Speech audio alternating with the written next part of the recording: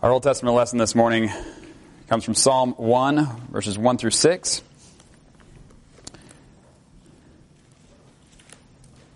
The first psalm in the whole book of Psalms. It should be found on page 431 in your pew Bibles or 840 in the large print. And this is one we kind of go back to again and again, and particularly helpful to keep in mind as we continue looking at the book of James and what it means to have a living faith and a life that bears fruit. Before we read, let's pray. Heavenly Father, we do thank you again for this day that you have made, and we thank you for your word which you have given to us. We pray that as we hear it read and proclaimed this morning, that you would open our ears, that you would give us minds to understand, that you would give us hearts to receive your message. Now that by your word and by your spirit, that we would be changed even more today into the people that you created us to be in relationship with you through Jesus Christ, in whose name we pray. Amen. Psalm 1. Blessed is the one who does not walk in step with the wicked, or stand in the way that sinners take, or sit in the company of mockers, but whose delight is in the law of the Lord, and who meditates on his law day and night. That person is like a tree planted by streams of water, which yields its fruit in season, and whose leaf does not wither. Whatever they do prospers. Not so the wicked. They are like chaff that the wind blows away. Therefore the wicked will not stand in the judgment, nor sinners in the assembly of the righteous. For the Lord watches over the way of the righteous, but the way of the wicked leads to destruction.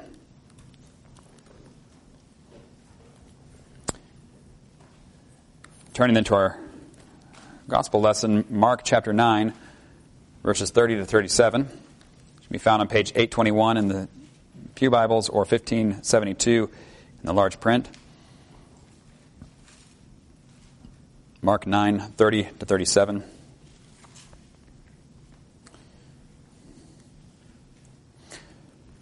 Shortly after Jesus' transfiguration, says, Mark tells us, they left that place and passed through Galilee. Jesus did not want anyone to know where they were because he was teaching his disciples. He said to them, the Son of Man is going to be delivered into the hands of men. They will kill him, and after 3 days he will rise. But they did not understand what he meant and were afraid to ask him about it. They came to Capernaum. When he was in the house, he asked them, what were you arguing about on the road? But they kept quiet because on the way they had argued about who was the greatest. Sitting down, Jesus called the 12 and said, anyone who wants to be first must be the very last and the servant of all. He took a little child, whom he placed among them. Taking the child in his arms, he said to them, whoever welcomes one of these little children in my name welcomes me. And whoever welcomes me does not welcome me, but the one who sent me. This is the word of the Lord. Thanks be to God.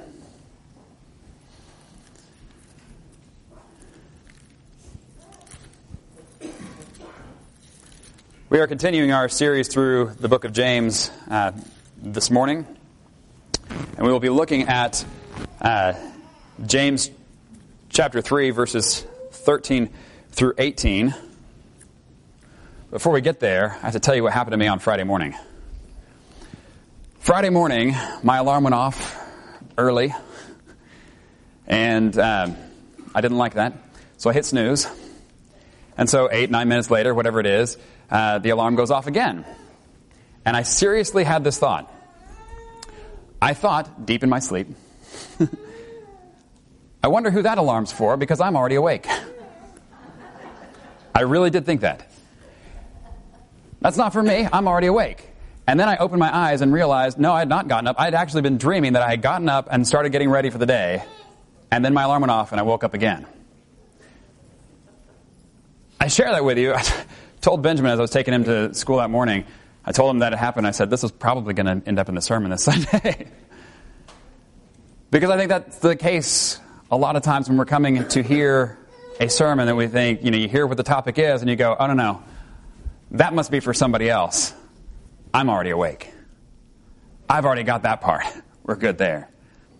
And I would caution everyone always to never have that attitude when anything is being brought up from the Bible, because you never know. You might be awake, or you might be dreaming you're awake. So we will all stay cautioned that way. And particularly as we get to this section, we've been looking at James, and we see that he's been just kind of going around the room and stomping on toes all around the circle and getting everybody somewhere. And today is another one of those days. In James chapter 3, starting in verse 13, he starts out by saying, "Who is wise and understanding among you?" There you go. Who is wise and understanding among you? And this is one of those questions where you may not want to raise your hand and be like, yes, I'm wise and understanding. But there may be a part of you that in your heart is like, well, that is me, but I'm wise enough to know not to raise my hand. That's how wise and understanding I am. But he asks this question, who is wise and understanding among you? Who is it that knows, what wisdom is, by the way, is not just knowledge, but it's knowledge applied. It's when you're actually living out, you know how to live in the world. And this understanding is kind of that same idea of who here knows how the way of the world, the way that the world works, how to live and get along in this world. And that's one of the things that people strive after, to learn how to get along in this world and to teach each other how to get along in this world. And we kind of pride ourselves on knowing that we are those who are wise, who know how to live, who know the ways of the world. And then he says that let them show it by their good life, by deeds done in the humility that comes from wisdom. But if you harbor bitter envy and selfish ambition in your hearts, do not boast about it or deny the truth. Such wisdom does not come down from heaven, but is earthly, unspiritual, demonic.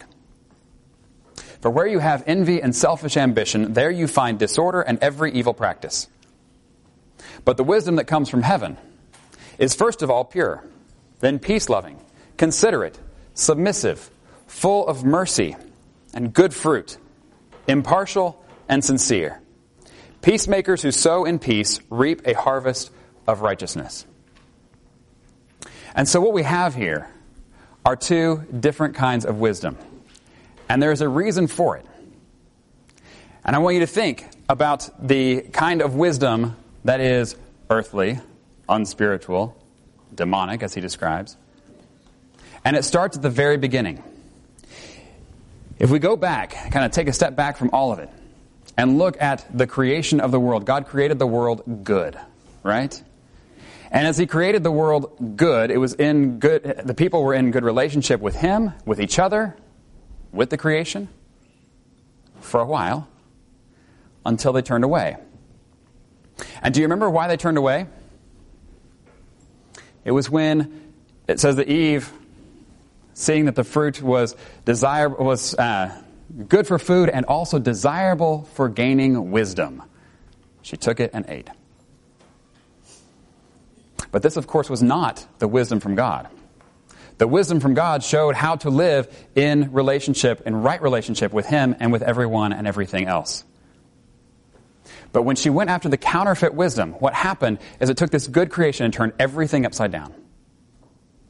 When she said, I don't want to be with God, I want to be over God. I don't want to have a relationship with him, I want to decide for myself what is right and wrong. When she takes that step, and Adam right along with her, by the way, this is not just on Eve, everything breaks down. All the relationships break down. And the world is turned upside down. And so here's where that gets us with the book, with what James is telling us.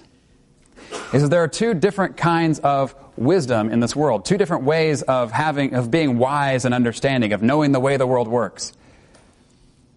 And on the one hand, you have people who say, I know how the world works. This is how you get ahead in the world. And these are the rules that you have to play by. And if you want to win, you got to play by the rules. If you're going to play by the rules, you got to know the rules. Here's the way the world works. Now let's get on in this life. And he says, if you do that, you are actually living upside down to the way the world was created. You're living completely in tune with the way the world is now. But when we think, how is it that the world works now? Well, the answer is it doesn't. The world is broken. Broken because of sin. And when we follow the ways of the world, we're actually following a whole broken system. A broken way of relating to God, a broken way of relating to each other, and a broken way of relating to the creation. And he says, when we're doing this, when we are seeking to live that way, he says, don't start boasting that you know how the world works. Because what that is a false wisdom. It's a counterfeit wisdom. It's the wisdom that Eve thought she was going to get, or it's not what she thought she was going to get, it's what she really got. But it's a counterfeit wisdom. It's not knowing how to live well. And so he gives us these descriptions of what that looks like. He says, if you harbor bitter envy and selfish ambition in your hearts, do not boast about it or deny the truth. Such wisdom does not come down from heaven, but is earthly, unspiritual, and demonic. For where you have envy and selfish ambition, there you find disorder and every evil practice. In other words, everything is out of whack when you have envy and selfish ambition. That looking out for number one. And this is exactly what the world teaches us to do. You've got to look out for yourself. You've got to promote yourself. If you go to any sort of leadership conference or anything, they're going to say you need to learn how to assert yourself and to show how you are the one who everybody needs to listen to, and you're the one who knows the right way to go, and everybody should follow you. But you've got to assert yourself. That is not what we find biblically. It's not about asserting ourselves. It's not about asserting even our own rights. And what he tells us seems so backwards and so upside down. But if we can remember that the whole world is already backwards and upside down, then it makes sense that anything that looks upside down and backwards in the world may actually be right side up in the kingdom of God. This, by the way, shouldn't surprise us when we read through the whole of the Bible and we see things that don't make sense from an earthly point of view. And this is how God continually is working with his people. And we saw earlier when we have the people coming out of Egypt, and God leads them actually to a dead end. And we say, well, that doesn't make any sense. Why would you lead us to a dead end? We could have gotten away some other way, but now we're stuck. But it's not that God was leading them to a dead end. God was leading them to their dead end. But it wasn't his. He knew that there was a way that he would open for them to go across. And as long as they continued by faith to follow him, it works out well. But it's not the wisdom of the world. The wisdom of the world says we got to go run through the wilderness and we got to go as hard as we can to get away from these people. But the way of God is, trust me even when it looks like a dead end. Keep on following. I'm not going to let you go. We see the same sort of thing with Gideon in the book of Judges. You remember what happens there? He's up against 135,000 Midianites. And he has his army of 10,000 people. And God says, that's too many. That's too many. If you win this battle, 10,000 against 135,000, you will all think to yourselves, we are the coolest army ever. We are the toughest. So you can't be thinking that. That's the way of the world. Here's my way. I want to shrink your army. And he shrinks it, and he shrinks it, and he shrinks it until they get down to 300 people. 300 people against 135,000. He says, okay, now we can go. Because now when you win, there's no way you're going to think we're the best army ever. You're going to think, wow, I'm sure glad we followed God. Because he's the best ever. Everything, it's upside down. The way the world is, if you're going to go up against 135,000, you need a bigger army. Get more and more and more and more. And God says, no, you need less and less and less. That's the way we're going to do this. It's backwards. It's backwards again when Jesus is preaching in the Sermon on the Mount and he starts saying things like, blessed are the poor in spirit, for theirs is the kingdom of heaven. Blessed are those who mourn. Blessed are the meek. And we hear all these things and we say, no. I think you heard wrong, Jesus. I think you got this backwards. But what he's pointing out is that we are all already hearing backwards. And he's come to show us how to straighten it all back out again. And this is where he takes it next. James says, but the wisdom that comes from heaven is first of all pure, then peace-loving, considerate, submissive, full of mercy and good fruit, impartial and sincere. We don't have time to really go through each one of those words and what those mean, but I would highly recommend a study through those. Each one is counterintuitive to the way of the world. The way the world tells us to operate, the way that we are to get ahead in the world. But what James is saying is if we really understand the wisdom of God, if we understand what the kingdom of God is all about and how it is completely upside down from the ways of this world, if we understand what it has to do with who Jesus is and why he came, we'll see that it makes perfect sense in all of it. For example, as we look at Jesus and we ask ourselves, does Jesus know how to get along in this world? Depends on your perspective, right? If we're looking with worldly wisdom, if we're looking at Jesus with worldly eyes, we say, what a terrible leader, what a failure. I mean, he gathers, some people for a very limited time, but only enough to get people so mad at him that he is killed by an angry mob in his early 30s. I don't think he knew how to get ahead in this world. But when we're looking from the kingdom of God, and we're looking from a heavenly perspective, and we look at Jesus and we say, does he know how to get along in this world? Say, absolutely better than anybody. And his life is more beautiful than any of the other leaders of any kind ever. Because when you look at Jesus, you see what life is supposed to be like, how it's supposed to be lived. And what is amazing is he's doing these very things that James is saying, this is what true wisdom does. This is how it's lived out. It's not just about knowing things, it's about how it's lived out in life. And it is full of mercy. It is full of good fruit. It is peace-loving, considerate, submissive. Oh, submissive. If there were ever a word that hit us in our culture completely upside down and backwards, it's that word, right? Of course, we would never submit.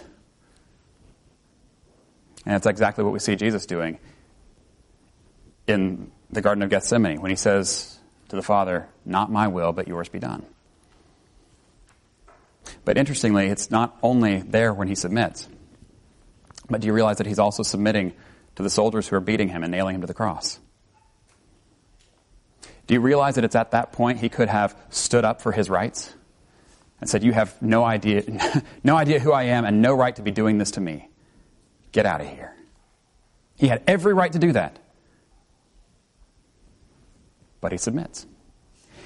He gives up his rights for the good of others.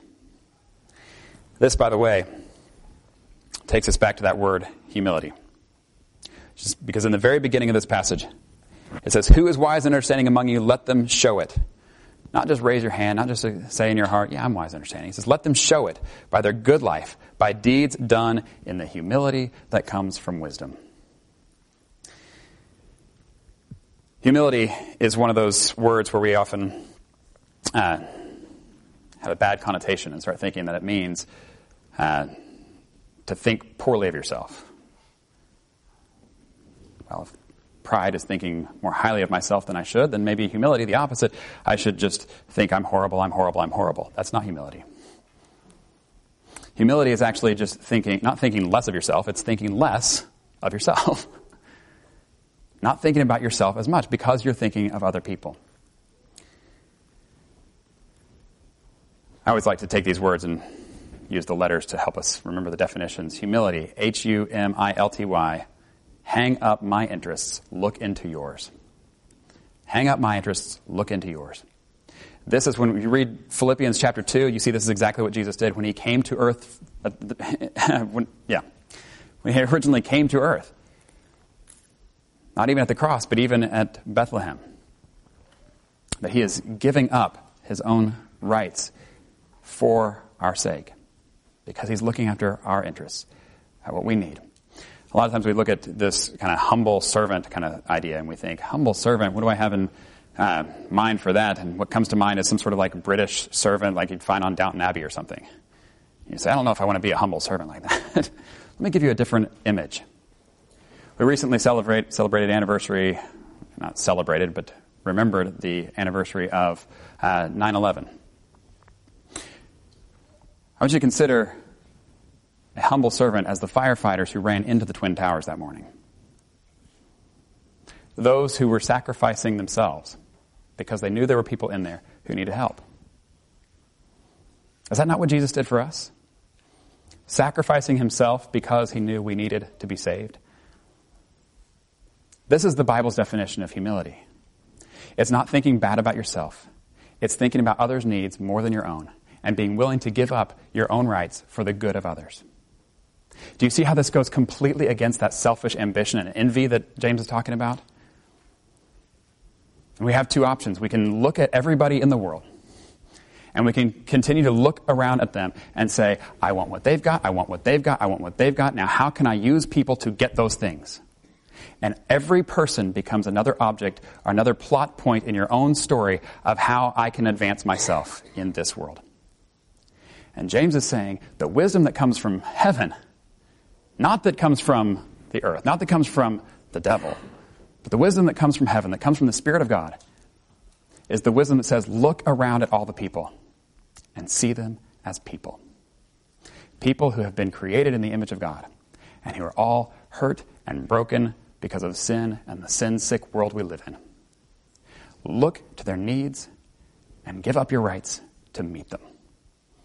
This is what Jesus did. This is what we are called to do. And this is what he empowers us to do by his Spirit. And when we are living like that, we see we have, let me highlight two last verses and we'll be done.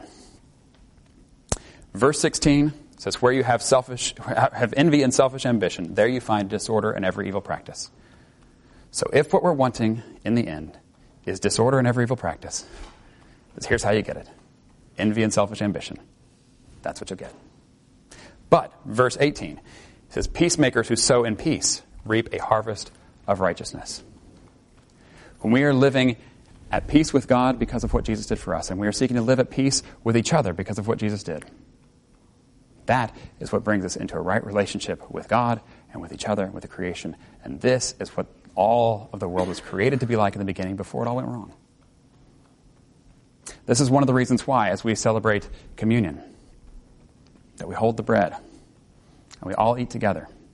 Because yes, we understand that Jesus has made us right with God, but we also understand that we are all now a part of his body.